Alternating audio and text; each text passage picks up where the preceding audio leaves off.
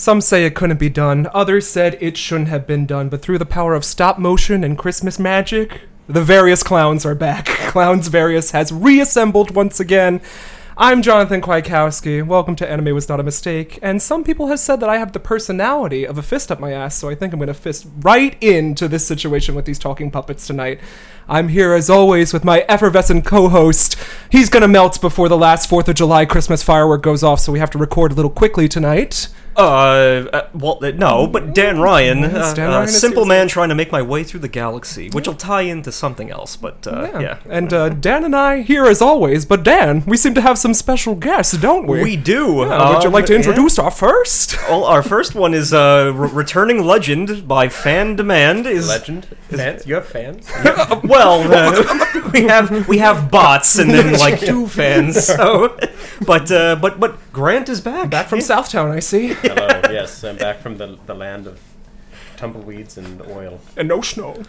No snow in Southtown. Mr. 101. And then if you're just recognizing that voice, we have a tropical depression, and that's not just his personality. It's Hurricane Cuba himself, Gabe Rivera. Yeah. Welcome to the pod, Gabe. Thank you. Glad to be here. Now, I hear, Gabe, you have a past in radio. You know, I did a stint on college radio. Oh. You would have never heard me. Well, I always said you had the face for radio, so... You know, you're not the first to say that. But welcome one and all. I'm glad we all beat the Rona to make it here in person. Sure did. Make sure you get triple vaxxed and waxed and all that to enjoy your holiday parties, stay safe, and don't attend the Rocking New Year celebration this year, please. I heard the special event this year is that they're all COVID positive. Yeah, that's how you get in through the door. The ball drops, unleashes more COVID. It's just COVID in the ball. Yeah, but Gabe is new to our podcast, so we're happy and appreciative to have an outsider, gazing in as a Jane Goodall type of viewing, us animals record this podcast. Rankin Bass, here we are again, where we choose a few specials of these stop motion, treasures from our youth. Mm-hmm. And we'll get to them in just a second, but I don't have any banter planned. Anyone watch anything interesting lately, or experience something over the holidays they want to share? I'll give the floor to our guests first. If I you see. like any. If not, it's fine. This is kind of like when you shoot the shit. Random nonsense that you want to plug or talk about, by all means. Any political views? No. Political? Well, let me tell you. No, I don't have anything to share today. Okay. Gabe? No, I don't know. I don't have anything. Well, this bodes well, doesn't it? It's not Christmas related, but the only thing was the Book of Boba Fett came out yesterday. Boy, here we go. Yeah, I should have opened the doors. It was Star Wars, and it was good. Check it out. It's a simple little, minimalist thing like Mandalorian. It's like Samurai Jack-esque. It's Boba Fett, and he's doing things, and it's... Only Boba knows in my tea, dear. You should have let that joke simmer a little longer, I think. But Speaking of boba, check out those boba popsicles Which from we'll Costco. be eating later, yeah. Boba popsicles. Yeah. Oh, yeah, I'll be they're taking black a bite of tea. them later. see, it does tie in. Yeah. But that's it. Yeah. I don't know what else. Obviously, it's been the Christmas season, Crimbus. I don't know if we did this last year to what extent, but any favorite other Christmas movies Oh, yes. or holiday movies that Gabe just we're not- reintroduced us to one, a classic from our past that Heather hadn't seen for the first time. Care to speak on it? Grandma got run over by a reindeer. The very same. Classic. The fact that the woman got run over twice and didn't die. It's a Kudos to her. Rewatching this, I forgot that the lawyer's name is I Am Slime, and that's been my go-to. Whatever. Since watching that, I have retained the services of I Am Slime. It's got the original Gaslight Gatekeep girl boss character. So really does. Yeah. And doing it flawlessly. We're all rooting for Cousin Mel in that movie to win, right? The only Christmas movie that I've watched is coming up later on in the evening, aside from Moonstruck, but we all know how I spoke about Moonstruck. We even have an episode on it in the vault. Yeah, because Moonstruck is anime. Yeah. Yes. Mm-hmm. It is. I will say, we do have to pour one out for the Hudgmas trilogy Oh, of course. that concluded this year with Princess Switch 3. Yeah. Isn't that Vanessa Hudgens plays the same, or Oh, plays does 3 she? different roles? She plays a new role every movie. Wow. And they just stack and stack and stack on. And in the latest movie, the Vatican donates St. Nicholas's Christmas star to the fictional country of Montenegro. Yeah. And they lose it because, of course. And they have to hire evil Vanessa Hudgens to steal back the star. Wow. And they said, you know what you should do with a glass star from the 1200s? Put it on top of a Christmas tree outside. Does it get broken and then they get excommunicated or whatever? No. No. Does the Pope himself show up? And Yes. Well, the cardinal shows up, Yeah. or someone higher up or in Someone the church. who Yeah. drew the short straw in the Vatican showed up. Yeah. we It's a need good to do watch. Lifetime movies now. Yeah. I would highly recommend all 3 of that trilogy. The third one was the worst. The though. third one was the worst, but the third one was Cruella. If anyone's seen Cruella, it's about the same cinematic quality. And Grant, anything you've watched recently? No, well, the only other Christmas movie I've watched this season is also coming up later Oh, I this see. evening. So we're saving some in the tank. Yeah, we sure are. Yeah, makes sense, makes sense. All right, well, we have a busy night ahead. Without Mhm, further mhm. ado, this is a section we like to entitle The Drawing Board. Unfortunately, or fortunately for some, it's very short this year. If you want more of the Rankin Bass legend and, backstory, listen to our first elongated We episode. don't have to unpack the technical aspect of. Stop But again, it is technically Japanese animation, Yes. so Yeah, we're not. Isn't it like Deviate. Toei animation? yes, it's Toho Animation, I Oh, believe. Toho. Yeah. Yeah. So there won't be any Wangs or the Vienna Sausage Boy choirs this year for you guys to mock me for as I read my notes. And the notes are a lot shorter. We're also watching 2 movies apiece because we have 4 tonight. So we'll watch 2 Wow. movies, come back, and then watch the other 2, come back again, and finish up the episode. If that sounds good to y'all. So we'll have 20 minutes or so to talk about those said episodes so we don't run over time, which, we're wont to do sometimes. But we're beginning with the seminal depressing classic, The Little Drummer Boy, 1968. I don't know who has experience with this, but I remember being horrified by this film because there's a specific scene, and Gabe really hasn't seen any Rankin Bass specials aside from The Year Without a Santa Claus. I haven't. The only thing I know about The Little Drummer Boy is my father likes to watch it every year after the Macy's Christmas Thanksgiving Day Parade. This one's a little bit of a down. To watch after that, yeah. That tracks. So, The Little Drummer Boy is a stop-motion television special produced by Rankin Bass Productions based on the song of the same name. Don't know if you've ever heard it. It's that banger with Parumpapum in the title. It was first televised December 19th, 1968 on NBC.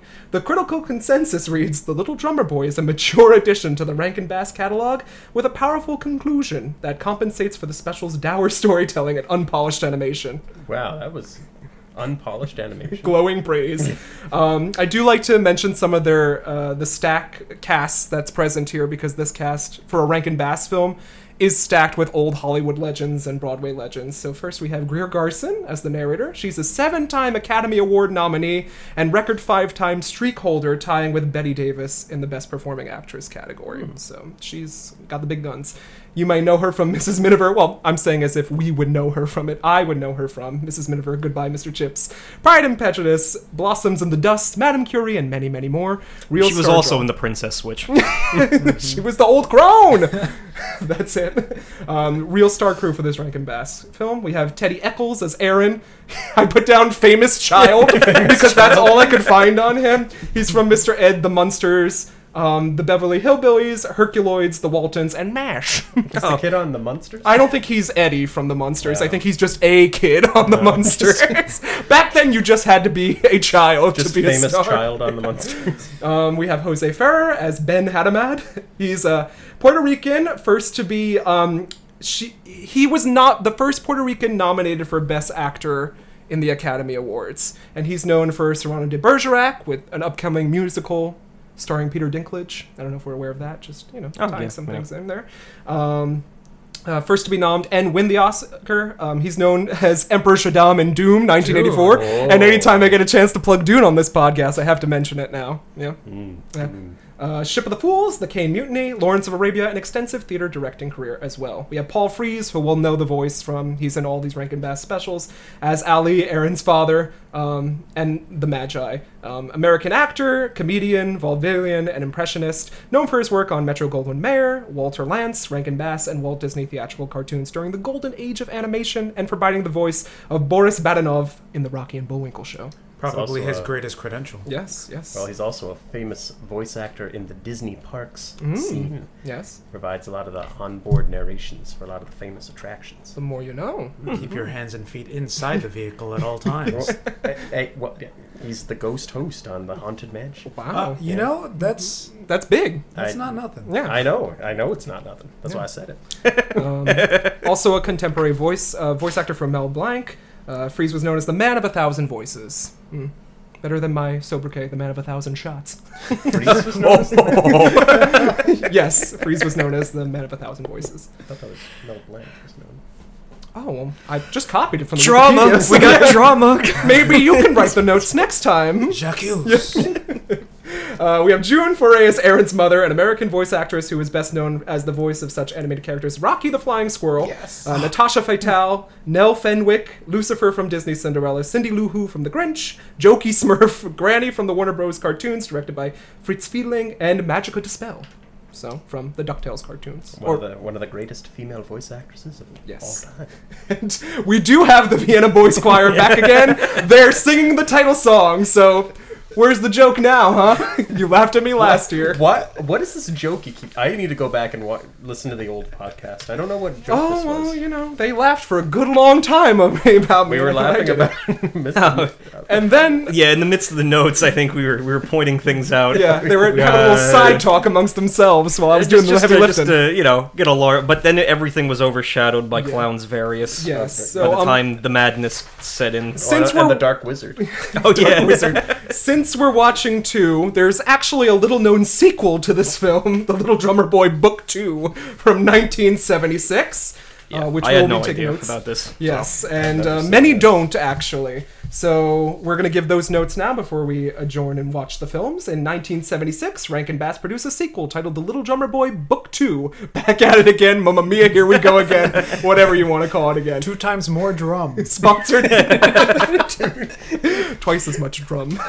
Sponsored by the American Gas Association, which is this podcast room today. So we will take that title. It premiered on December 13th, 1976, also on NBC like its predecessor, had also aired on Freeform and separately on AMC as of 2018. Warner Bros. Is the show's current distributor through the ownership of the post-1974 Rankin Bass Productions library.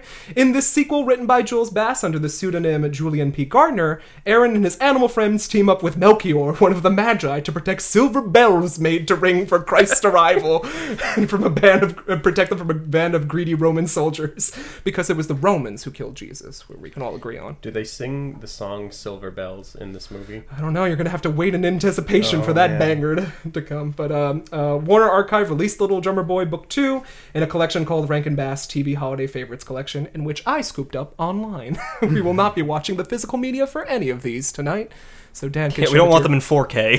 Yeah, it better be in 4K. I want to see the thumbprint on that play. What's the opposite of 4K? No K? Negative 4K? We have Greer Garson back again, that Academy Award Oscar winner, as our storyteller. We have Zero Mostel, famous from Fiddler on the Roof, The Producers, and more. Broadway and film legend. Tevye and Fiddler on the Roof. Max Bialystock and the OG The Producers as Brutus. We have David J., who I couldn't find any credits on online, so yeah. We had Bob McFadden, American singer, impressionist, and voiceover actor, perhaps best known for his many contributions to animated cartoons. He's Milton the Monster from the ABC series The Milton the Monster Show, Cool McCool from the NBC series Cool McCool, and Snarf from the syndicated series Thundercats. Yeah, there we go. You know, there's lots of Thundercats coming up, Dan, so you're going to have your time in the sun. Finally. Maybe this time. Yeah. Praise be. Tom Bosley, an American actor, television personality, and entertainer. Bosley is best known for portraying Howard Cunningham in the 1970s ABC sitcom Happy Days, and the title character on the NBC ABC series Father Dowling Mysteries. He was also featured in a recurring role on Murder, She Wrote. He originated the title role of the Broadway musical Foriello, which is a classic, earning the 1960 Tony Award for the Best Performance by a Featured Actor in a Musical. We have Ray Owens as Melchior, an actor and writer known for The Flying House in 1982, The Doctors in 1963, and the Superman Aquaman Hour of Adventure in 1967. Just Just a shrug from Ben. To me, yeah. Interesting pairing. And then lastly, we have Alan Swift, known professionally as Alan Swift, was an American voice actor, best known for voicing cartoon characters Simon Bar Sinister and Riff Raff on the Underdog cartoon show. So that's the light brief notes for this duology of Little Drummer Boy canon. I don't know if it's going to hold up to, the current Marvel situation or Spider-Man, but we could see. Maybe this will surprise us. Well, we did watch a few of the big crossovers, technically. Yeah. So Well, last year was like the Marvel Ultimates Alliance with Rudolph's Shiny New Year. That's your homework, Gabe. You're going to have to go back and watch that No, one. but you have to watch all the movies first to really get the true. Ethel Merman has a gun. Yeah, Ethel Merman has a gun. She shoots a wizard. It's very fun. But do we have any experiences with the Little Drummer Boy that we want to share before we take the cart to Bethlehem? I had it on tape as a child. Yes. And yeah, it wasn't played that often. Oh. Because it was kind of a downer. Yeah, I always caught this one during the 25 Days of Christmas on ABC, and I was just baffled by how much of a downer it is. I have to be honest, this is the first time I saw the sequel. That's all I'm waiting saying. for the third one, Enter the Drummerverse. Dan, any experience? Say you? No, similar to Grant. I mean, my experience with it, I've watched it quite a few times, but it was always dour. It was always like this one and that Nestor the long-eared. Yes. Even The long-eared donkey. Yeah. You've never seen Nestor? No. That's equally as How depressing. are you guys have seeing all these grand? We have a lot of time it was on our ABC hands. Family. It was ABC Family played all of them, and You they mean wouldn't NASA like. doesn't show these? I didn't have cake. They're not on our golden disc for the aliens in space. Yeah, we have them archived. Yeah. The first thing New Life sees. Nestor the lonely donkey. What is this? Come on.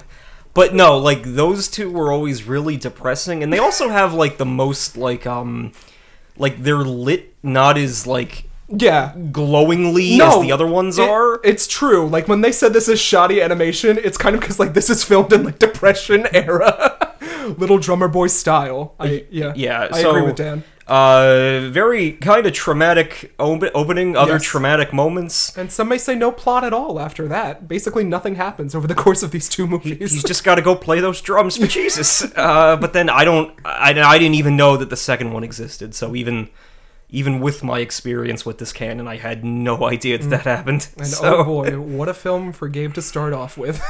You know, I never thought the Little Drummer Boy lived in Jay Gatsby's Bacchanal, but you know, Yeah. we'll see. We'll see. Well, with that, we gotta go play those drums, catch that star, and ring them bells. And watch out for that cart. Yo, yes. Dance for the coins, too. It's for the coins.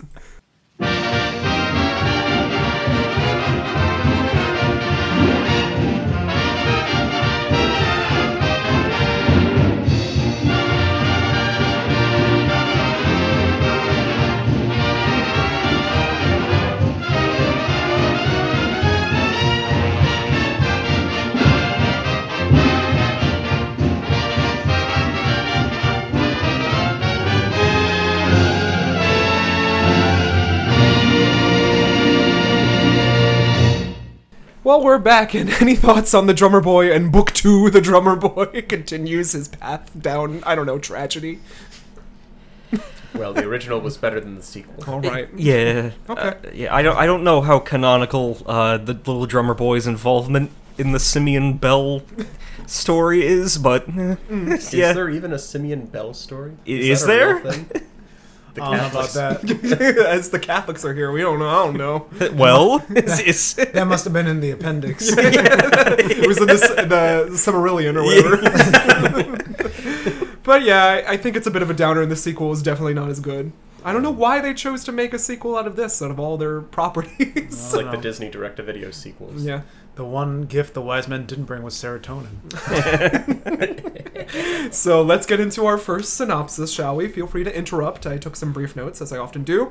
And it opens on, "Come on, drums!" This is the only drums we get throughout the piece, by the way. You seem to notice Make that. 2 movies about drums, play no drums at all. No. The narrator, Miss Greer, is given her Academy Award winning dialect going on here. And she tells us Caesar Augustus is, he's harping on a worldwide tax and invites people into their neighboring cities to be counted and taxed.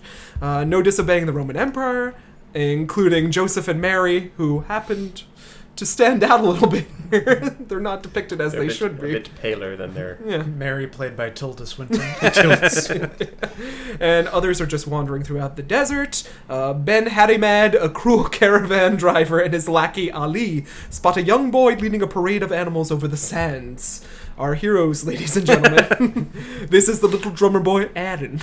Aaron. His awkward dancing menagerie is Baba the lamb, Samson the donkey, and Joshua the camel. Baba is you. Yes. The beasts are pulling a Black Phillip, I put. They're doing like some eldritch dance to this drum beat going on. It's a sight to see. Could make a lot of money doing this trick, but Aaron doesn't want money because he hates all people. I put real Alvin Ailey choreographer going on right now. Aaron dislikes all humans, and Ben and Ali kidnap the boy and his animals. Just out of nowhere. How do we feel about this? I think that camel and that donkey could have taken on a few of those people. Yeah? Yeah, Yeah. I don't. Well, then we get like Ben's like half-hearted song about like the goose is high in Well, the sky. that's coming up. Yeah. He says this is the luckiest day of your life, though, and clutches the boy menacingly. Yeah, it didn't age well, I don't think. It was a weird place to cut the film. Yeah, and we intro into our somber title song, a rendition of Little Drummer Boy. Get used to it, because it's the banger of this piece. Aaron fights, as he hates all people, and Ben suggests that we can all be rich. All those taxpayers want is a show, and you're a child with a drum, so why don't we just throw you to the wolves there and make a coin off of it or two. This is the greatest show! Better to be crowded and rich than crowded and poor. Ben Harimad sings of his money schemes and the joy of money in The Goose is Hanging High. I've never heard this saying before. Yeah. It's But a saying then- in the old country. I don't know. Real That's the Rub energy. Do you remember That's the Rub from last I remember year? that's the Yeah, it's a very similar kind of musical scheme going on there. Aaron is convinced. Flashback to his youth as a son of a shepherd. Aaron, Kaputniks. that was what that song was. yes. Aaron's father gives him a drum, and since it is a gift of love, it is almost magical. It causes the animals to dance. However, things get real when bandits kill Aaron's parents with a knife through the fucking head. Yeah. So this was the scene was that, the traumatic that scene. most kids would tune in for, and he gets knifed through the... Yeah. It's pretty sudden, too. The guy just whips out a knife and kills him. Chokes it out of the Gom Jabbar. And then, And then, as Grant pointed out, someone had to light a match and just burn this little model of a farm down. You can tell with the flames that it's like a little toy house that they just lit on fire. Barbie dream house going up in flames. Aaron is now an orphan with the remaining 3 animal friends and keeps this vow of hate within him. Yeah, he really started as Luke Skywalker and ended as Anakin. Yeah. Oh, See, it's good to come back to yeah, Star Wars. Yeah. Also on a desert planet. Yeah. Yes. Well, you were telling me this is the plot of Dune. Oh, this was Dune. Well, the second one carries those vibes. The gang arrives in Jerusalem, and Ben sets up his caravan show. Lies and deceit with Messer and Jamel, his 2 awful tumblers that we were talking over. He just has like 2 other people in this caravan. Ali is an awful juggler, more like Clowns Various to me, because they call them clowns. All right, well, they're not all winners. Aaron will not smile, he cannot, so they paint on a John Wayne Gacy smile on his face, which Grant remembered from his youth. Right? Didn't you say you saw this? You said like they paint a smile on him. Oh, yeah, no, I remember that. No, I Yeah, thought not you were, Grant I doing thought you were like saying that was part of my Oh childhood. my gosh. Dance around for the coin. Yeah. Aaron sings Why Can't the Animals Smile, where the animals morph into eldritch shapes. This pleases the crowd. Yeah, that's another... Like, the camel does, like, a crocodile Yeah, thing. it's It bends its horrifying. legs, Yeah, like... breaks its spine. It's like Baron Harkonnen's thing in Yeah, Dune. that's true. Another To Dune bring it back to movie. Dune, as I'm sure we're going to be doing all night. Oh, yeah, his pet... His weird little... His Yeah. weird spider thing. What is that? It was Kill it, creepy. kill Masking Aaron's own pain, Aaron is filled with rage. He freaks out. The troop is chased out of town, and they see a caravan of 3 distant kings, wise men from the east. 3 kings of the Orient following a star. We have Gaspar, Melchior, and Balthazar. Where is these 3 story? I want to know about them. Yeah, I want to know what part of the Far East Melchior came from. As we surmised, it's Ireland, right? Well, yeah, in this one, yeah, because he looks like the ghost of Christmas present in the first one. I think he looks yeah. more like a Burger King. That's also The Meister Burger. Yeah. No one sees this giant star because of their greed and hatred, except the kings. Ben convinces the boy to give this performance, Aaron, and he will split the money, and then Aaron will be flea. These poor idiots are of no harm. The kings move on towards Bethlehem. They got gold, frankincense, and myrrh. The kings are in need of a camel, and Ben sells off Joshua, which pisses off Aaron even more, being that that's one of his closest companions for his life. Aaron's really suffering through these two pieces, in my humble opinion. Aaron, Bobbin, and Samson then see the star and follow it to Bethlehem. The shepherds are also congregating here. In town, they stumble across a stable and see the Christ child being honored by everybody, including the kings. As Gabe pointed out, this is the new Beyonce album drop. Everyone's there and their mother and sister. There's old Joshua. A random Roman hits and runs Baba. Another traumatic moment. Oh, that centurion was hauling ass across the streets of Jerusalem. You gotta get to Target before it closes. Yeah. Should have looked both ways. The kings are so wise they can apparently reanimate corpses, or at least that's what Aaron thinks. That lamb is Chop's kid. that's mean. No, that lamb is Chops. Wait, there's a king among us. I'm talking about the babe. What babe? The babe with the power. It's Jesus Christ. Aaron sees the baby Jesus, and his family is filled with awe. I have no gift aside from my sick drum beats. Pum pum pum. You better work, Vienna Boys Choir. Aaron's gift of love heals Baba. No more hate, just music. Emotional suppression. I sense a theme throughout all of our movies we're going to watch tonight, the theme of emotional suppression, conceal, don't feel. Yes. And blessed are the pure in heart, because then they shall see God. We really didn't need any more of that story, but We got it. Rankin Bass decided otherwise. I mean, I think we made this comment after we concluded watching this one, but we got to emphasize the faces. Oh, yes. I think both Yes. Gabe and others have pointed out that you could freeze frame any moment of this one, and it's like a meme. Yeah, so any TikTokers listening, there's vast meme potential in these movies. yeah, no, and then Aaron himself provides like little like. He just goes dead-eyed, and because his rage is just overwhelming. So, Well, he's just pissed off the whole movie, so there's some good reaction faces. Yeah. So, on to Book 2. Little Drummer Boy continued, The Electric Boogaloo. The biggest difference in Book 2 is that beautiful star is lit by the clean burning fuel of the American Gas Association. Good, clean American gas. I know y'all were on the edge of your seat for what happened to Aaron and his merry band of animals. Here's a sequel. We hear the same old banger of the Little Drummer Boy again. Same puppets, different child this time because it's like 10 years later. Not in the story, just in our real world time, if that makes any sense. One of the three kings, Melchior, informs Aaron that he will go into the hills outside of Bethlehem to talk to a man. That's literally the plot. All three kings have a separate mission. Aaron wants to go along, and Melchior explains that in a tiny village elsewhere lives a man named Simeon. Simeon had been foretelling of the Christ child's birth. He's crazy. This is idle nonsense, according to some of the people that just listen to him. They say, Simeon doesn't know what he's talking about. He's up there in his hut all day with those bells. He lives downtown. Thanks, Simeon was a bell maker on the side. Gotta have that side hustle. Is this biblically accurate? So maybe I didn't know the story of Simeon and his bells. I mean, I know some lore, but I don't know if Simeon was, if that's what he was famous for, that he had to hide bells. I don't know. We all have a side hustle. Yeah. Yes. Yeah, gotta do what you gotta do. Make ends meet in year 0 AD. Yeah, if that's what he did for like a living before he gets introduced in the book, I don't know, but he's either way he looks like one of the grandpas from Rugrats. That's the main thing. The old Tommy's country grandpa, one.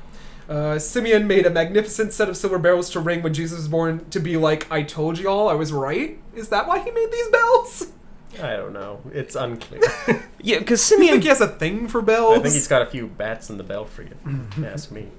Simeon does seem a little like Look, I just I don't know. He doesn't seem like the humble prophet that I'm assuming he's like.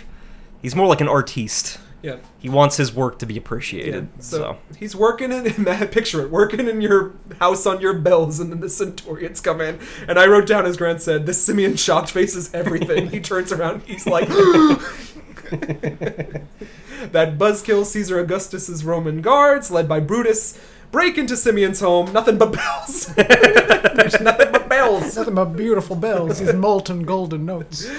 Something of value to pay the taxes, a fortune of pure silver for the taking. I have nothing, especially not my magnificent silver bells. Don't touch them. The centurions agree to take them instead for the taxes, and that's the way this works when you evade taxes, old man. Title crawl. Literally a third into this film, we get the titles dropped here. You know, I don't know if I saw 3 bells a foot taller than I was, I'd be like, I can take these on my rickety wooden Cart. Made out of pure silver. Yeah, those bells are heavy. Aaron, Melchior, and the animals arrive at Simeon's. Aaron comes up with a plan because he's the child and these adults seemingly can't do anything to run their lives. I'll find them and sing a jazz standard or two. Don't make me sing. And they're not going to steal them, though. They say they're going to get them back because stealing's wrong. The Christ child wouldn't want that, right? Is it stealing if you stole from the ones that stole from you? They were their bells. Right. Yeah, but okay, yeah, no, because they do technically steal them back, and the whole thing was like, wasn't it give unto Caesar what is Caesar's or whatever? Yeah, Caesar's do. Yeah, so I don't know. I don't know if Jesus would approve of this. So I know tax law is complicated. I don't know where it stands on bells. Is there stipulation? Exotic musical instruments. Well, and how long was Simeon evading taxes? Because 3 large, solid silver bells. That's a lot of silver. That's why he was out in the hills. He's off the grid. Off the grid. Yeah. So they just say, we're going to wing the plan, we're going to do it live. They arrive to the camp at nightfall. The performance of our lives. Bring me that bag of silver coins, Plato, so as I can jostle them greedily. I mean... Wants to jostle something.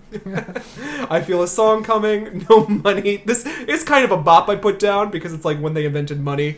It was a bop. It was a bop. They're talking about snow money. I'd give you an egg. And you This give was me some biblical butter. Schoolhouse Rock. Yeah. Capitalism the musical. Ken Kender and Eb Sue. Egg for butter. Pig for wheat. Catan. It's a cute pig. There's like a pig that's shown. One frame and the pig is Yeah. gone. Every frame a pig. Can't carry these wretched bells, so let's melt them into silver bricks. Well, I don't think they would be reducing the weight at all by melting them into bricks, so I don't know what their plan was here. Yeah. Do we know? No, I mean, it doesn't make any sense to me either. And, I'm and just- clearly they brought along their entire smelting kit. Yeah, they brought a pot. If you give me a pot, I'll give you a silver brick. This seems difficult. Come quickly before they sing again. God be with them. Like, these 2 adults are just watching this child and their animals do this whole plan. So. Yeah, God be with him. Lots of prayers, kid. Are you guys gonna help? No. No. Okay. That orphan's life is worth more than bells. Already Aaron. So Aaron shows up and he sings a reprise 2 seconds after the first song was already sung again. He'll sing for free. Literal starving artist. Joshua the camel with the only brains in these 2 movies is casually trying to steal the bells while this is going on. And then we get this big moment. We're surrounded by gorgeous palm trees in this desert oasis. But we need 2 sticks and some kindling. The wood in the desert's too wet. Wet. If only we had 2 dry And what do they sticks. find? Why, some sticks and a drum. Aaron's drum? The very same. Oh my god. I think it's funny that they need 2 sticks to melt down. Those are some Build a nice fire sticks. to melt This is down some shitty silver. crafting logic. If I only build a fire, I can make infinite Yeah. silver Yeah. bricks. I know, it's video game logic. I'm 2 sticks short from being able to do that, so... Those are some nice sticks and drum you got there, boy. Give them to me. Aaron's only valuables are then gone. Melchior and Simeon about to do something, but the eldritch animals steal back the bells again. It's alright for them to steal, I guess, as I harped on. Everybody is staring at this fire for a good long time. The animals get stuck. It's not a difficult puzzle. Bury the bells. Like, we'll hide these bells in the dunes, and since they're bell-shaped, no one's gonna notice these random dunes. Where are the bells? There's just these 6 bell-shaped dunes.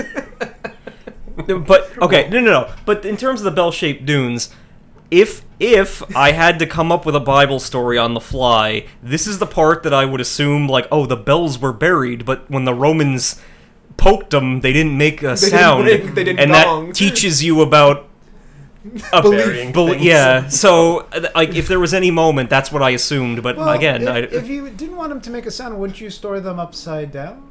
in theory, yeah, but... Wouldn't that make sense? They dug a real deep hole and then they just had them right laying on the top. They didn't have time. But if you have a bell right side up, it's already hill-shaped, so half the work's I already guess done. that's true. Well, this random I don't know how they planned on keeping the sand like on top of the bell. Oh, They'd yeah, have to have a wouldn't it lot of sand. You would roll off. It's that magic sand just sticks on. Thanks to the power of stop motion. Well, everything's wet. That's what we learned from the wet wood. Well, they had to moisten it somehow to get the sand to stay. The moisture from your body. Wasting. Simeon, we just flash forward to the end of this movie. Simeon hangs the bells outside of town, now just to ring them. Real December romance between Melchior and Simeon. Am I right or am I right? Well, I mean, it's the subtext is Yeah. there. Well, and Brutus just gives up. Yeah, they're never seen They again. exit stage left, and then they're never seen again, so... Aaron's crying over his sticks and drums. This event overshadows your small problem, Aaron, because the Christ child is born. Get over it. But he's sad because that was the only thing his parents gifted to him, so it's their only memorabilia. The bell maker has miraculously made a new drum, and the sticks were hard to find, I guess. That never really explained. Melchior dips out, but God is always with you. Lead the travelers to Bethlehem with your drum. I don't think Mary, Joseph, and Jesus stayed this long, so that's why we ring the bells and beat drums on Christmas, I guess. Yeah. Yeah, that's the moral to that tale. And that was the birth of drum and bass, the genre. Oh my gosh. If we had to rate these out of 5 silver bells, what would we rate these first two? I would rate the original as 3 silver bells out of 5. The second, 1 silver bell out of 5. 1?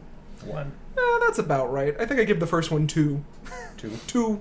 2 silver bells. 2 silver bells. Yeah. 3 for the first one, and I'll give... I don't know. I'll hand, like... I don't know. 1.5 silver bells for the second one, because it's not often that we get, like, the stupid Roman... like shonen anime bad guy, so I like in his little glued on It's not arm JoJo's hair. Bizarre Adventure over here. Yeah, so he was. I don't know. Brutus was for his 5 minutes of screen time was interesting, but Gabe.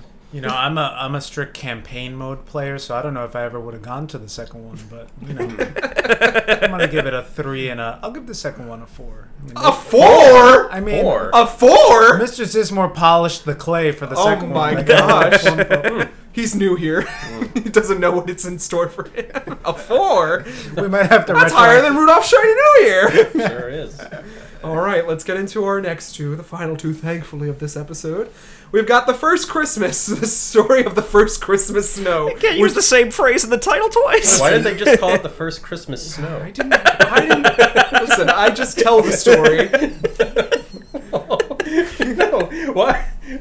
The first Christmas, the story of the first Christmas snow? It's a little redundant, I do admit. From 1975, it's a stop-motion Christmas animated television special produced by, you said it, Rankin Bass Productions, which originally premiered on NBC on December 19th, 1975.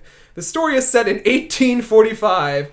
Young Lucas and Sister Teresa sing White Christmas, which wouldn't be written until nearly 100 years later in that timeline. So, also explains why they aren't rocking, doesn't explain why they are rocking out to Yes, Let Me Like a Soldier Fall. That was like a real title from the time period of 1845, a Christmas title. Yes, Let Me Like a Soldier Fall. That's the name of the song. You did some deep research. Yeah. They got inspired from that, and they said, "Let's do a civil war." Yeah. Little Catholic fact. I know. For Gabe and I, the nuns' black outfits indicate they're Carmelites, the order that Saint Teresa de Lisieux, the little flower, joined. Just a little fact. Caramelized. Listen, I couldn't find Caramelized. Caramelized nuns. The film's title actually refers to the Christmas pageant the orphan children presented on Christmas Eve, though the title could also refer to the first time Lucas actually experiences snow after his sight returns because he is blind. Really light on the notes for this one, so I do apologize. I had to do something. Yes. So Grant is gasping because our dame is here. The vocal talents of this include the young and supple Angela Lansbury as Sister Teresa. Yes. Dame Angela Lansbury to you. Theater, film, icon, and legend. Check out previous watch with Grant on the pod. Bed knobs and broomsticks for some steamy hot Angela Lansbury takes. Supple. We got Cyril Richard as Father Thomas, a huge theater career, OBC of Peter Pan as Captain Hook, Elrond in the animated R&B Hobbit, David Kelly as Lucas, Diana Lynn as Louisa, Iris Rayner as Sister Catherine, who was an author and playwright. She wrote Beaches, the people in the picture, also voices Donna in Peter Cottontail for Rankin Bass's special. Here Comes Peter Cottontail. And then Joan Garner as Sister Jean, Rankin Bass, a staple consummate voice actor. You'll recognize the voice. There was no sister from American Horror Story Season 2, though. No Mossy Banks here. And then our final notes for our our fourth watch of the evening. The Life and Adventures of Santa Claus, 1985. Yes. So, little precursor, Dan. This one's long and complicated. Yeah, but I will take the blame for this, whatever happens, fully. This was my pick.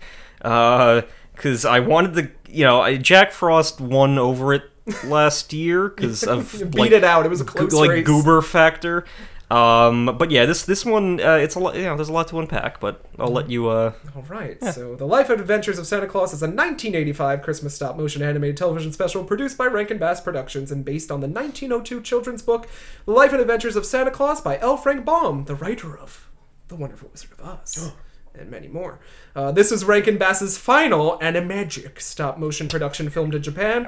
Later productions would be traditionally animated. The Rankin Bass production truncates much of the story. It ran in a 1-hour time slot and simplifies some of the motivations, but its major alterations from the book are setting up the hearing over the mantle of immortality as a frame. It'll make sense. It'll make sense. Listen, I warned you going in, explaining just why Santa Claus deserves the mantle. Many new changes and additions from the source material, including the original character of Tingler, the sound game. Tingler? I'm not going to touch that one. When you get to this one, it's going to be a journey. Break out the Tingler tuners. When the show premiered, the book was not as easily available, and many Oz fans who only knew of the book were surprised to discover that Tingler was not one of Baum's creations. So true was the character to the author's spirit. The Wikipedia page reads, like the event of granting Claus's immortality really happened, and I'm eggnog drunk as I write this TBH. So it's reading like this was an actual historical event. That's how the Wikipedia page reads. Well, who's to say it wasn't? I mean, I don't know. This is the only Rankin Bass Christmas special without a celebrity narrator. The special aired on Freeform, and since 2018 on AMC currently airs the special. Though the Freeform broadcast was heavily edited from its original CBS broadcast, along with most of the other Rankin Bass animated Christmas specials, now it's owned by Warner Brothers. And our vocal cast is as follow. We have Earl Hammond as Santa Claus. Hammond was perhaps best remembered for providing the voices of Mumra. Okay. It's Thundercats. It's Thundercats. He's one of the iconic 80s villains. Yeah. We got Jaga. Did I say that right? I guess. And the other characters on the 1980s animated TV series Thundercats, and for being the voice of the villain Monstar on the 1980s animated TV series. Also iconic. Yeah. He was the voice of the Transformers villain Megatron in a series of children's read-along books. Oh my god, this is my guy here. He voiced all the terrible villains of that decade. We got Earl Hyman as King Agua, an American stage, television, and film actor. Hyman is best known for his role on Thundercats as the voice of Panthro and various other characters. He also appeared on The Cosby Show as Cliff's father, Russell Huxtable. Larry Kenny, the commander of the Wind Demons. More Thundercats. Voiced Lion-O, Jackalman, Snarf, Egbert. We got Lynn Lipton as Queen Zerline. She provides the voice of all female characters on the popular 1980s animated series Thundercats until the second season. Also a stage actor. We got just watched that. Rodham McFadden as Tingler, C, the Little Drummer Boy, where he also provided voice. Leslie Miller as Necile, an American singer and songwriter. As a recording artist, she released several singles between 1964 and 1969. As a backing vocalist, she has recorded with numerous artists such as Frank Sinatra, Sammy Davis Jr., Lena Horne, James Brown, Blood, Sweat, and Tears, Burt Bacharach, Barry Manilow, Laura Nyro, and Steely Dan. On occasion, she has been credited as Leslie Miller, and she's known for He Quit Me and Am I Blue, two of her bops. Peter Newman as Peter Nook. I don't think it's Canuck. I think it's just Nook. Still more Thundercats and Silverhawks. He provided the voices of Tigra, Willy Cat Bengali, and Monica. Joey Grasso, Monkia, not Monkia, sorry. not Monica. Joey Grasso, all I can find is he's the voice of Weekman and a voice actor. What is Weekum? Weekum. He's going to be a character in this, I assume. Tingler and Weekum. Oh, Weekum is in this show. He's here. Blink and you'll miss him, but he's Weekum. J.D. Roth as young Santa Claus. Roth is the co-creator of the reality show The Biggest Loser on NBC. Wow. He also hosted ABC's Fall 2008 series Opportunity Knocks. He served as the announcer of the ABC TV show Extreme Weight Loss, and he's a Cherry Hill, New Jersey native. Wow. Wow. Alfred Drake as the Great Ack. The Great Ack. A consummate theater actor, finally. He is best known for his leading roles in the original Broadway productions of Oklahoma, Kiss Me Kate, Kismet, and for playing Marshall Blackstone in the original production of Babes in Arms, which he sang the title song, and Hajj in Kismet, for which he received the Tony Award. He was also a prolific Shakespearean actor, notably starring as Benedict in Much Ado About Nothing opposite Katharine Hepburn. Yeah. And that's my notes. Any initial thoughts on these first two? I wish I were in the room where this happened. And it would have been the production studio of Thundercats, it seems. Yeah. I like these both. I think the first one is a Catholic Angela Lansbury tradition, and the second one is a drug trip. So I'm very excited. Sounds fun. Yep. I have seen neither of these before, so I'm very excited. But you're hyped for the lands, I think. What? You're hyped for the lands. Lansbury? That Lansbury. Oh, yes. Yeah. You know, the lands are the berry, the sweeter the juice. Oh, my God. And Dan, what say you? Well, I am very familiar with both of these. The first story of the Christmas Snow. Story of the Christmas, whatever. Snow. Was like one of those ones that I didn't see as often, but whenever I did, it was like, oh, it's the one with the lightning and the tree falling and the sadness. But yeah, and then the second one I think is worth a few larfs. It's just a very weird one that, even though Rankin Bass, I think, had already done like 2 Santa origin stories at this point, they ended with a third one, so it's interesting, because obviously it goes to places that those ones did not go to. But whether or not that's good or bad, that's up for our guests to decide. But Well, let's go. I have a feeling by the end of the night we're going to need the Mantle of Immortality. I can't wait for Santa to dip in Ra's al Ghul's pool of immortality to be reborn.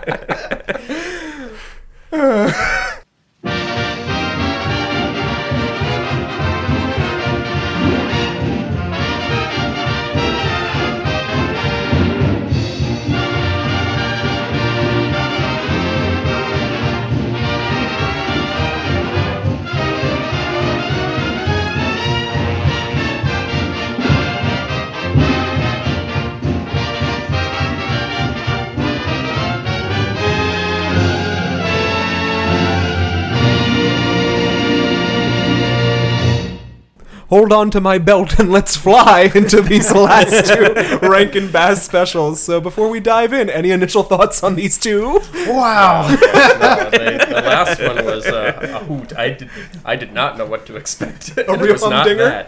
Dan wins again, it's my Christmas dream came true. I forgot most of that shit from that movie, so... Like, the unboxing of the axe was... I didn't even remember that happening. The Great Silver Axe. It really said, history is told by the victors. Let me tell you what really happened with Santa. Honestly true, honestly.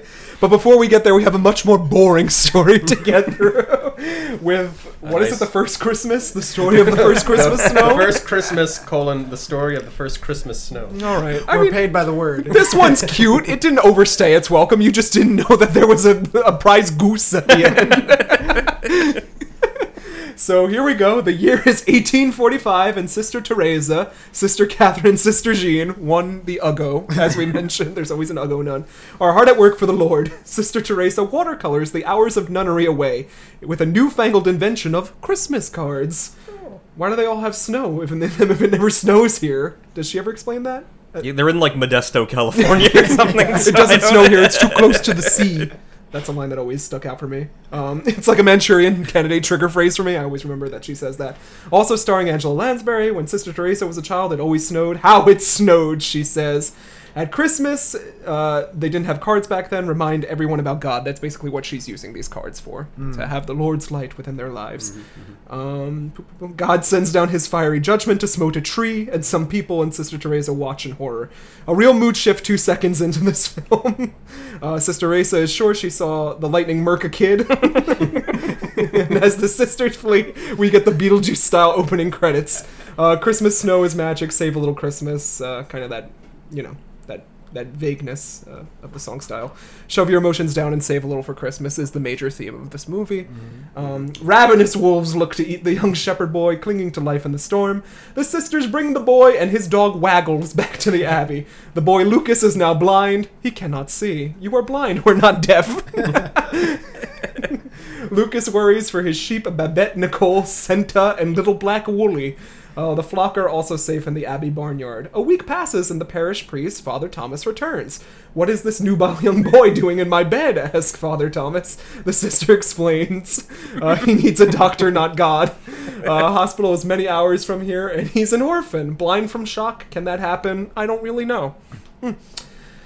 Start thinking about putting Lucas out to pasture. Knows the baas and bleat of all his sheeps.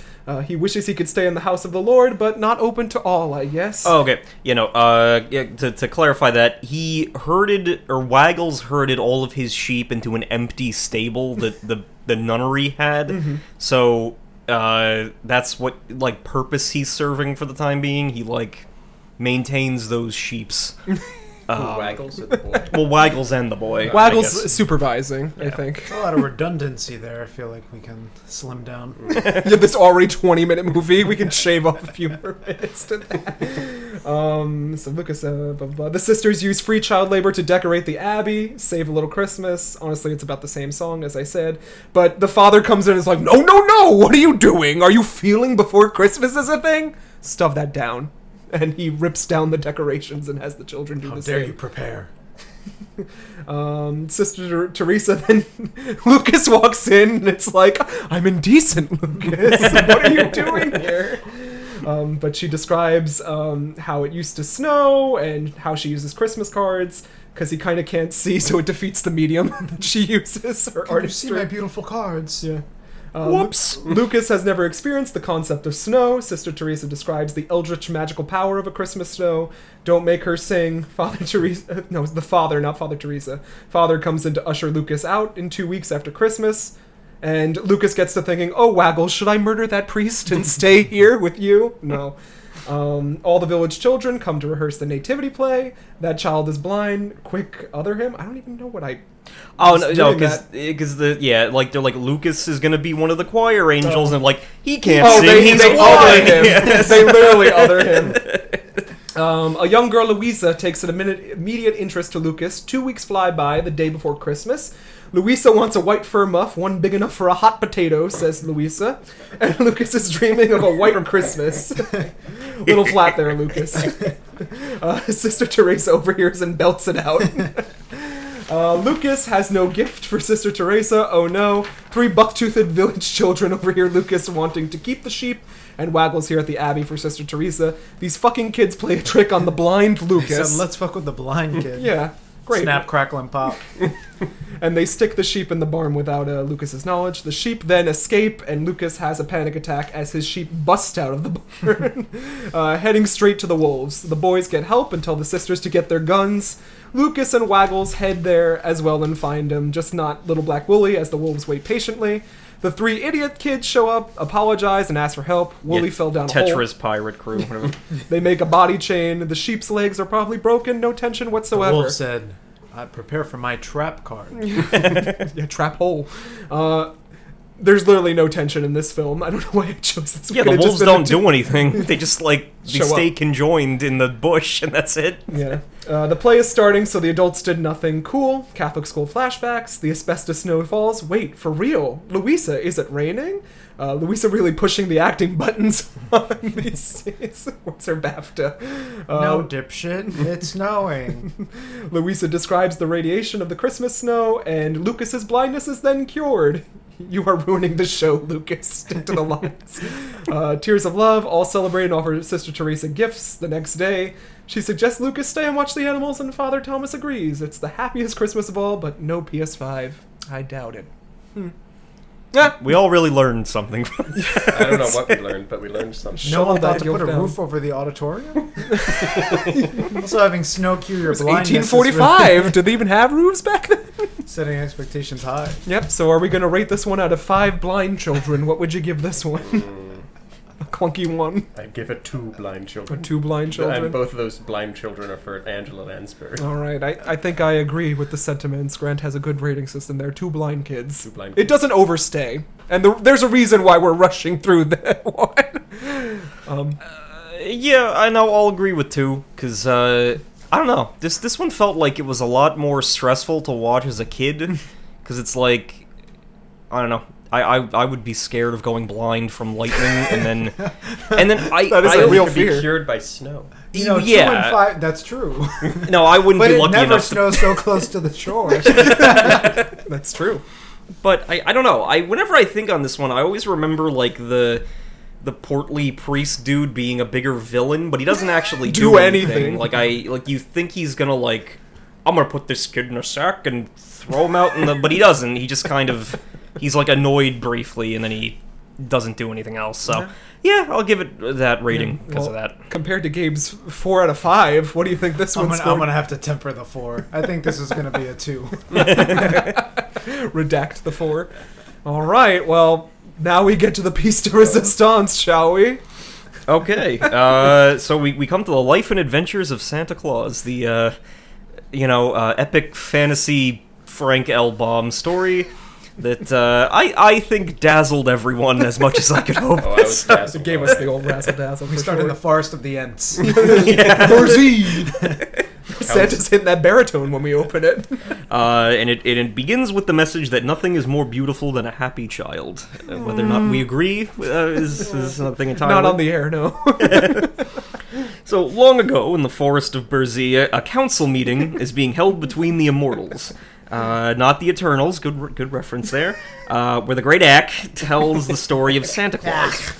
He kind of does like this, like every spirit gets a courtly entrance. So there's With the Latin chanting in the background. well, yeah, no, because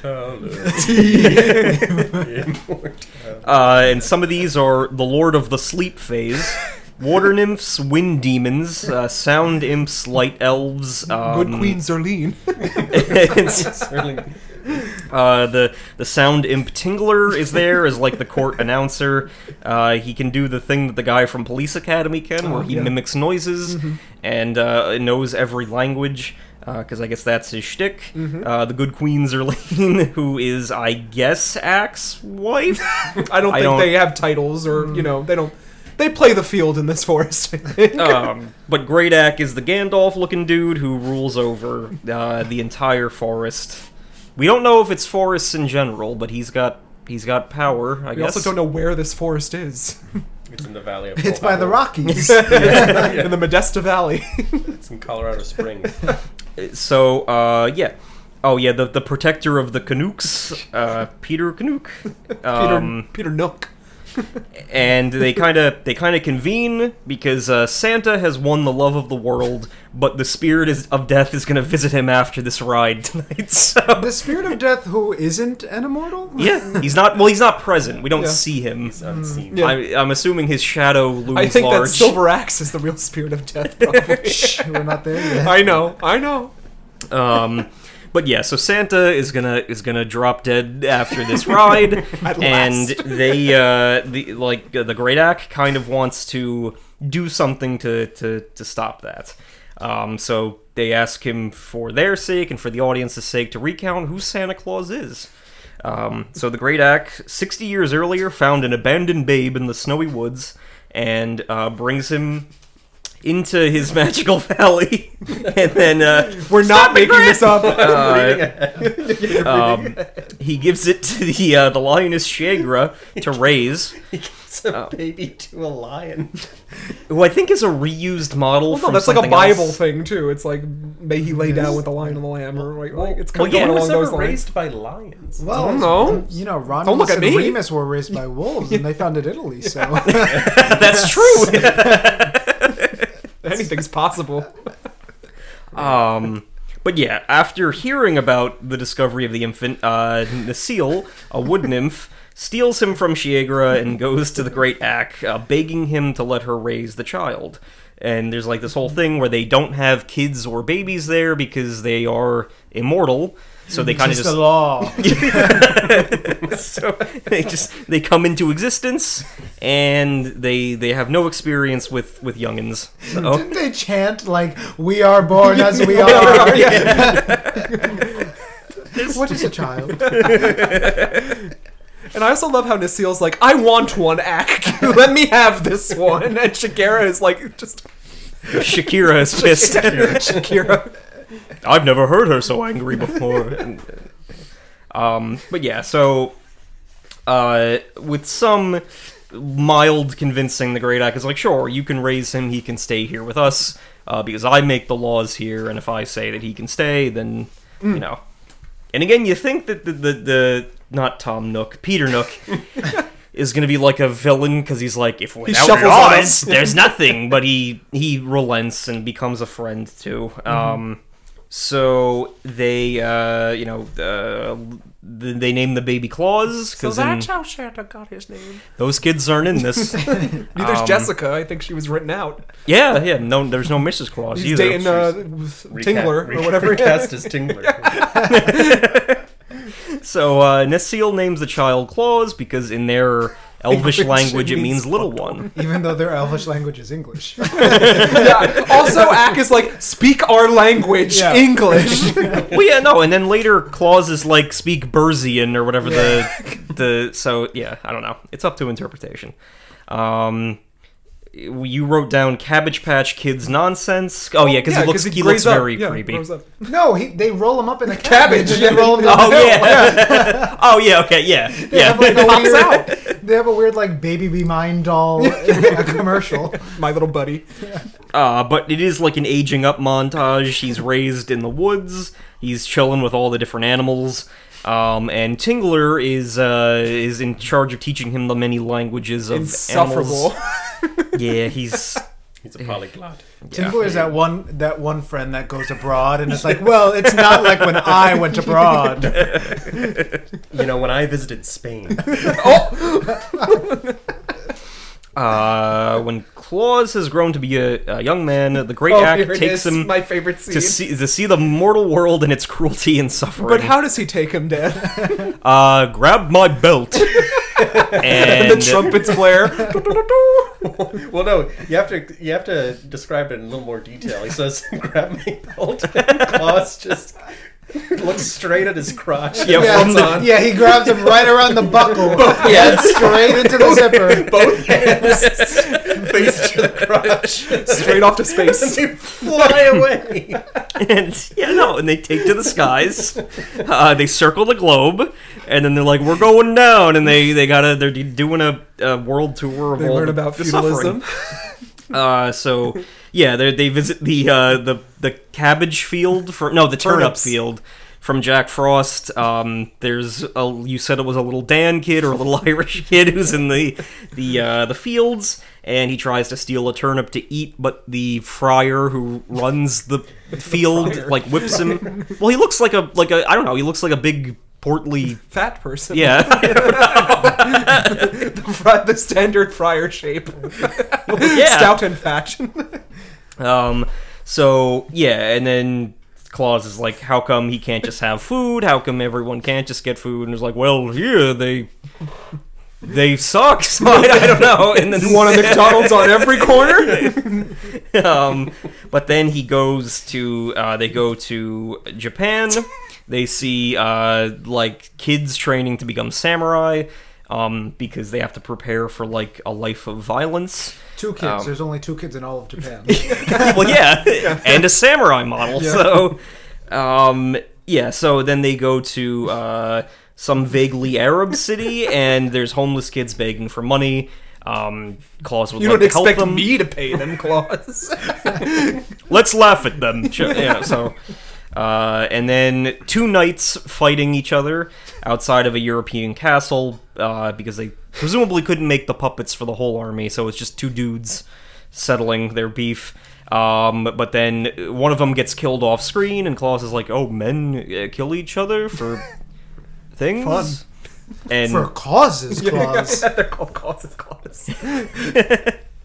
but then he's like, but then he's like, "What's the purpose of men?" And he's like, "Men strive What to is the purpose of man?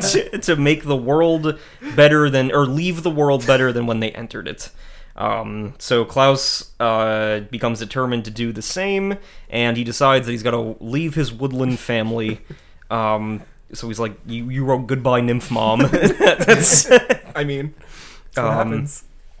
So he ventures out into the outside world beyond the boundary of the forest, and he sets up he builds himself a little lean-to in the valley, the Laughing Valley of Ho Ha Ho. A quaint little B&B or whatever he's We're doing our best because watching this is like, I mean, Like you a could. fever dream. Well, the ho ha ho is like where we derive the ho ho ho. I assume, course, right? yeah. yeah, That's what the Is nomenclature. that in the original language of the forest? might be. But Shiegra and for some reason Tingler comes out. with Well, his himself. bride, Tingler. Again, you wrote stock lion noise. It sounded like a T-Rex. That's why I wrote it down. Lots of Uh, snow and a catchy jingle. Klaus likes the sound. That's why he goes ho ha ho. And even though he builds himself a little shelter at first, the nymphs come out and build him a lavish alpine estate. You have visitors, Pan. They've built an entire village. Yeah, no. With lighting and everything. Presumably in California, because they said that we're near like or Colorado, because they're near the Rocky Rockies. Mountains. The Maybe they Yeah. just meant Rocky as in like the noun No, I think Rocky. they meant the American the Rockies. adjective Rocky. So then, Composed of rocks. as he gets older, he kind of starts to integrate into the nearby village, and he decides that resolves to bring happiness to all of the local children. You wrote lumbersexual. Well, he goes through a phase, right? He does, yeah. Blinky the... Oh, yeah, okay. Weakum. No, but he also has Blinky the cat. Oh yeah, Like we found his a little cat I that guess. his nymph mom gave him. And then, okay, so a little If you boy... wanted to fuck a nymph, would it be a nilf? Nilf. A nilf? Nilf. Yeah, that's what it would be. Sorry, the things that go through my mind. Hot, sexy nilfs in your area.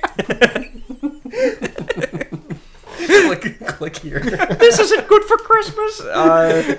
But then Instead of Brazzers, it would be Bursey.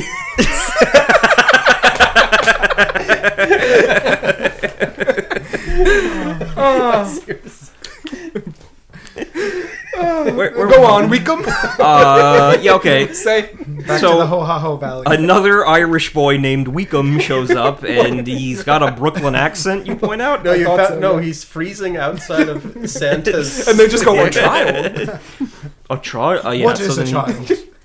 And he invites him in, and he's like, it looks like you're making a dope wooden cat there. And he's like, yeah, if you go to sleep in my house, tomorrow you'll wake up with Those are the exact words he uses too. Crawl into bed with Santa and we'll see what you get. And then Claus, he makes the toy cat, and then the Weekum runs out to the town the next morning. He's like, I stayed at that old man's Slept house. with him. Man. No, he literally says, I slept at this old man's house and I got a surprise in the morning. And the children are enamored. And they sing the longest song in the movie. Yeah, History. what was the name of this? It's a surprise, something big surprise. Wake up with a big surprise. So they okay.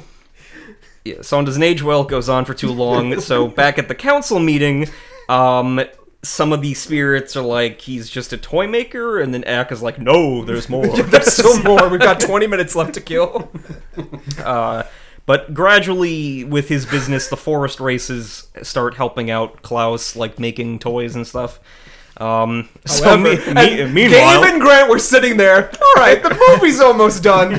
There's nothing much here. We're almost there. there's a few more turns that this narrative takes. Meanwhile, evil creatures called the Aguas, The Anglos. the Angmars, no, because Angmar is Lord of the Rings, so, who influence children to do bad things and are led by the King Agua. Yeah, it was the Aguas that did it.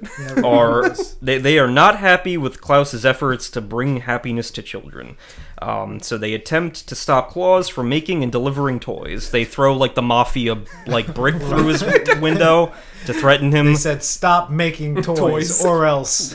But they you commented fucking Tony Soprano over here. It's a real Tony move. So Klaus ignores the warning. The Aguas kidnap him, but he is held at snake and spider point. What? Also, the Aguas can walk through walls Yeah. and are invisible. That's a bit OP. And their ropes are still tangible, so... yeah. They don't do a lot with it though. They kind of they can only like dick with people. They can't do anything. But he calls for the Canucks to come help him, and so then the Aguas are Canadian Canucks. like we can't kidnap him like we usually do because we only have animals for that. So they resolve to delay his business in other ways, like by mugging him. So he's trying to deliver toys, but the Aguas repeatedly ambush them, steal all the toys, and start throwing them into their caves. No, well, and then he he continues making toys and gets mugged 12 times. And then the 13th time he says, I'll go at night. Yeah, I'm gonna bring a gun. That's actually how the gun that shoots jelly came up. Refining the formula. Oh, it all connects, doesn't it? So finally he tries to like, I gotta get these toys there. So he resolves to go alone. At night, he's again ambushed, and okay, you already beat me to the gun get a joke. gun. And then what are the Aquas doing with these toys anyway? They just have them in a cavern. They said our cavern's not full yet.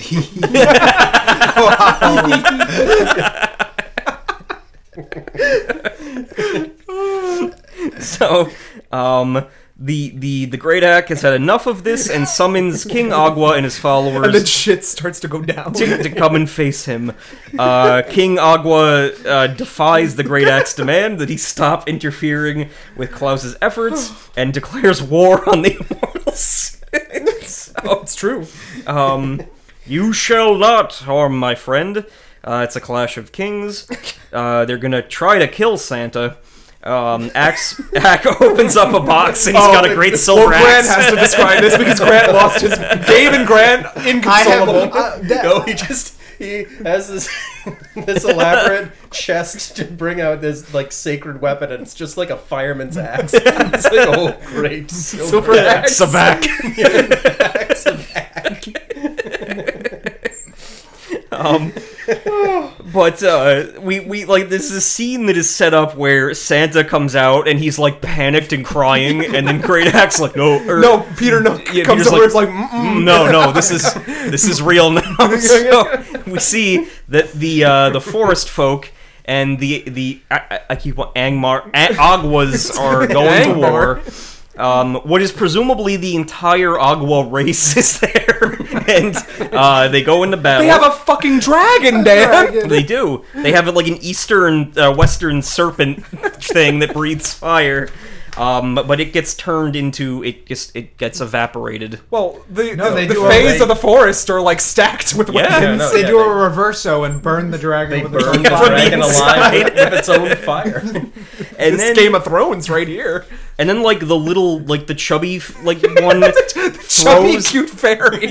like he throws like a little stick to one of them. He catches it and it like morphs his body into a flower and he's then dead. the flower wilts and dies. Dan, you have to say that the fairy that does this is the one who's like, ooh, We could He like saunters over. Takes 20 minutes to fly over. like just Yeah. No, because the only line that fairy had previously was like, "We'll tickle your pig," and then he's like, "You're gonna fucking die." Now. So it's like, I don't. Goodbye to your organs.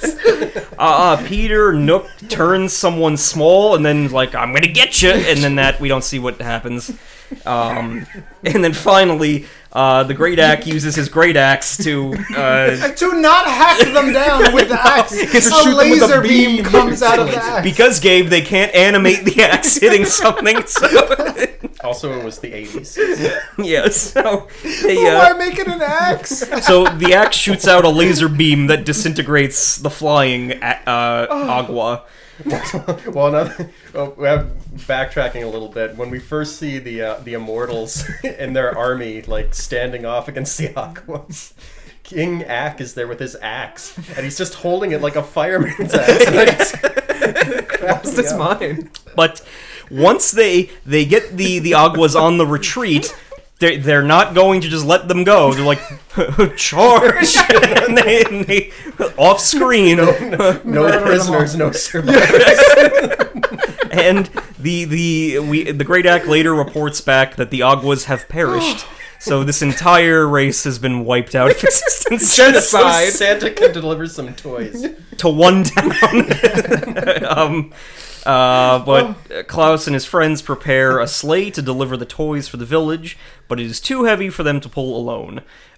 So Peter Nook comes up with the idea of hitching reindeer from the forest to the sleigh in order to pull it. But you gotta get the deer back before daybreak because Otherwise they turn into pumpkins, I guess. I don't fucking know. they're like, because they're magic, extra strong Deer. forest deer. So Klaus travels across the valley in his sleigh, along with Tingler and Shakes. Don't forget them. So the Where would you consider this, Grant? Since you've seen them, is this the true origin story of Santa now, or is it? I think this is the true. All origin right. story. So, with the reindeer, the sleigh is able to make these large leaps that is kind of like flying, but it's like falling with style, I guess. And Klaus claims that now he knows why the valley is named the way it is, and he laughs in a ho-ho-ho manner. Oh, it's the Valley of Laughing. They just murdered the native race of the whole valley to extinction. What? Oh, God. They said, I live here now. We have a free transit route. So it's like... What? And the children didn't even live there. They're part of the village that the Fae built them. So they literally just Christopher Columbus'd in and killed everyone who was there. And built a factory. Yeah. Bringing jobs. So when he makes his first stop, he finds that the door of the house is locked, since it is in fact nighttime. Tries so hard. Well, no, he Pull. Done. Well, the trip's canceled. Give up. We're going home. He's like, wait. was like, oh, I didn't think this through. Santa's reactions in this too, they're the best. Well, because he gives glazed up over like eyes. 5 times, Yeah. and then the other, like, the magical creatures bail him out. But then Tingler is like, go through the chimney. Sure. Yeah. Wait, he got mugged 12 times and kept making toys, but a locked door was the one where he's like, that's it, I'm done. He wasn't This is as smart. far He's as I never go. claimed to be No, smart. Santa's kind of useless in this. Like, he gets mugged 13 times before, like, the other immortals help him. He's thwarted by a locked door. Yeah, they really put all their chips in the wrong guy. Back the wrong horse. So he goes down through the chimney, and once inside, he finds that the children's stockings were hung by the fireplace to dry, so he decides to put small toys in No, them. Gabe said he's gonna eat the stockings first. Yeah, he was still workshopping his routine. Like, and socks. And they were not stockings, those were socks. So he puts small toys in those while placing larger toys elsewhere. Happy sleeping kids they got here. So after Claus and the leaves and the family wakes up, they refer to him as Saint Claus or Also, Santa these Claus. parents fucking make out. Yeah. Fucking having sex on the floor. While felt these a kids li- watch. Honestly, this felt a little bit like a Rick and Morty episode. And then you wrote Jeff Bezos could never.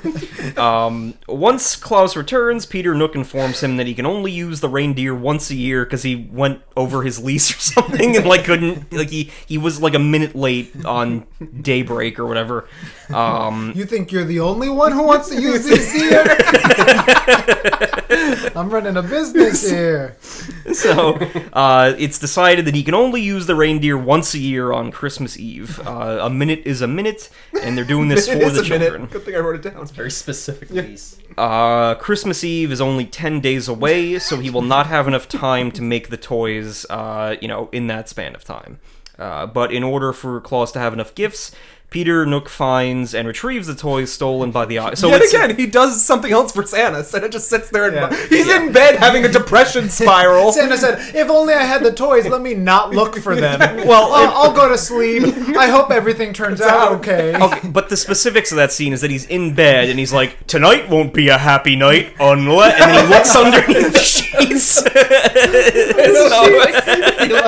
He puts his hands under the sheets. And just Tonight won't be merry unless... So, make of that what you will.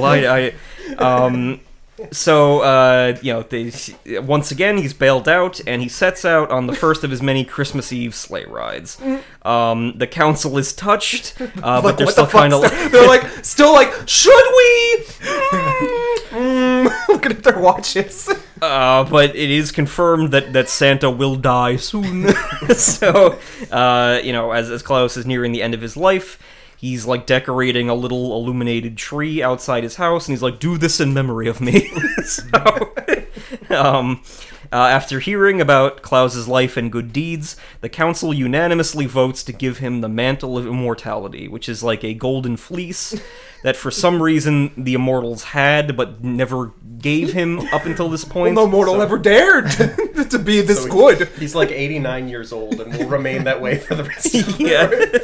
Now that of you're time. old and achy, let's keep you that way. And then that we've got this crescendo building, and how does it end? Good night, my immortal son. Yeah. And then the next day is Axe shows up and he's like, "Hey," and then Santa goes, "Hey," and then it ends. What does it end? I It was that already scene outside, forgot. that Axe just standing there "Oh, hello." Good. Yeah. Bye. And then that's... No, the ending note is there's nothing more beautiful than a happy child, and then it's just cut. hard cut. Enough, we're out of time. Out of budget. But that's the story of Christmas. Oh my god. Wow. And what a story it was. Finally answer all the questions we had. Oh my gosh. And where there were questions, there's even more questions. How many silver axes do we give the set of 5 silver axes? How many native species? I give it this one gets a 4. This one, This one will get a 5 from me. It gets a 6. Oh my god. I'll be watching this every year from now on. It's a new Christmas classic. I knew it would hit those notes. And now when you guys try to explain it to people you love, you're just going to get put in the asylum. No, You- yeah. You won't be able to find it. No, that doesn't exist. Well, with that, thanks for joining, Wait, guys. did Dan give Oh, you a rating? did you? Oh, it's a 5. Oh, yeah. 5. Well, I have to. It's I don't know. Again, I think we've had a good mix both times. And even so, as Gabe pointed out there were a weird number of recurring things throughout all 4 of these. Yes. The star was reused, silver was reused, there was a lot of weird... Puppets were A lot of the reused. same, a lot of the same puppets and stuff. Yeah.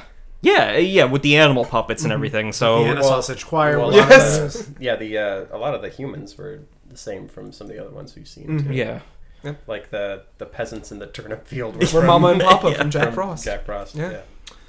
So, yeah. Yeah. Merry Christmas, Merry everybody. Christmas. Merry Christmas, I guess. Before we go and get to recording our next episode, is there anywhere that our audience can find you on social media if you're able to be found? No. Well, great. Cool. Gabe? No. You can find me through the Anime Was Not a Mistake podcast socials. Wow. Which are? Well, as always, folks, you can follow me on Instagram at king_Danis, our adjacent Anime Was Not a Mistake podcast account, and our Facebook page. Yeah. But you knew that. I did, and you can find me, Jonathan Gorkowski, at Losing My Mind JK on Instagram and TikTok, Drink and Read JK on the Twitter, my other podcast, Redacted, and you can, if you like Dune, there's a new podcast in town, season 2 of Drink and Read is back. So available where fine podcasts are purloined. So good night, everybody. I don't know how to end this. You're always better at ending things than me, Dan. I'll put that axe away until next year, and bienvenido. I don't turn it off.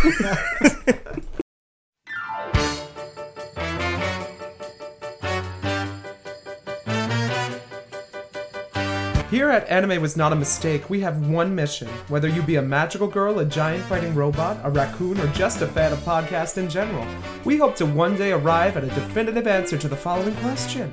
Is anime a mistake? While we obviously don't think so, there's no harm in expanding our weeb horizons now, is there? As of late, our humble little show is devoted to the analysis and discussion of movies, series, and episodes that show off that powerful art that is animation. However, none of this would be possible without listeners like you. If you like what you hear on Podbean, iTunes, Stitcher, Spotify, and more, then why not support us on Instagram at Anime Was Not a Mistake Podcast, or on Facebook at Anime Was Not a Mistake Pod. We promise to go halfies on the sake with you. Join us, won't you? This time and the next. And with that, Dan and I leave you with a to be continued as the chill anime beats play. Sayonara.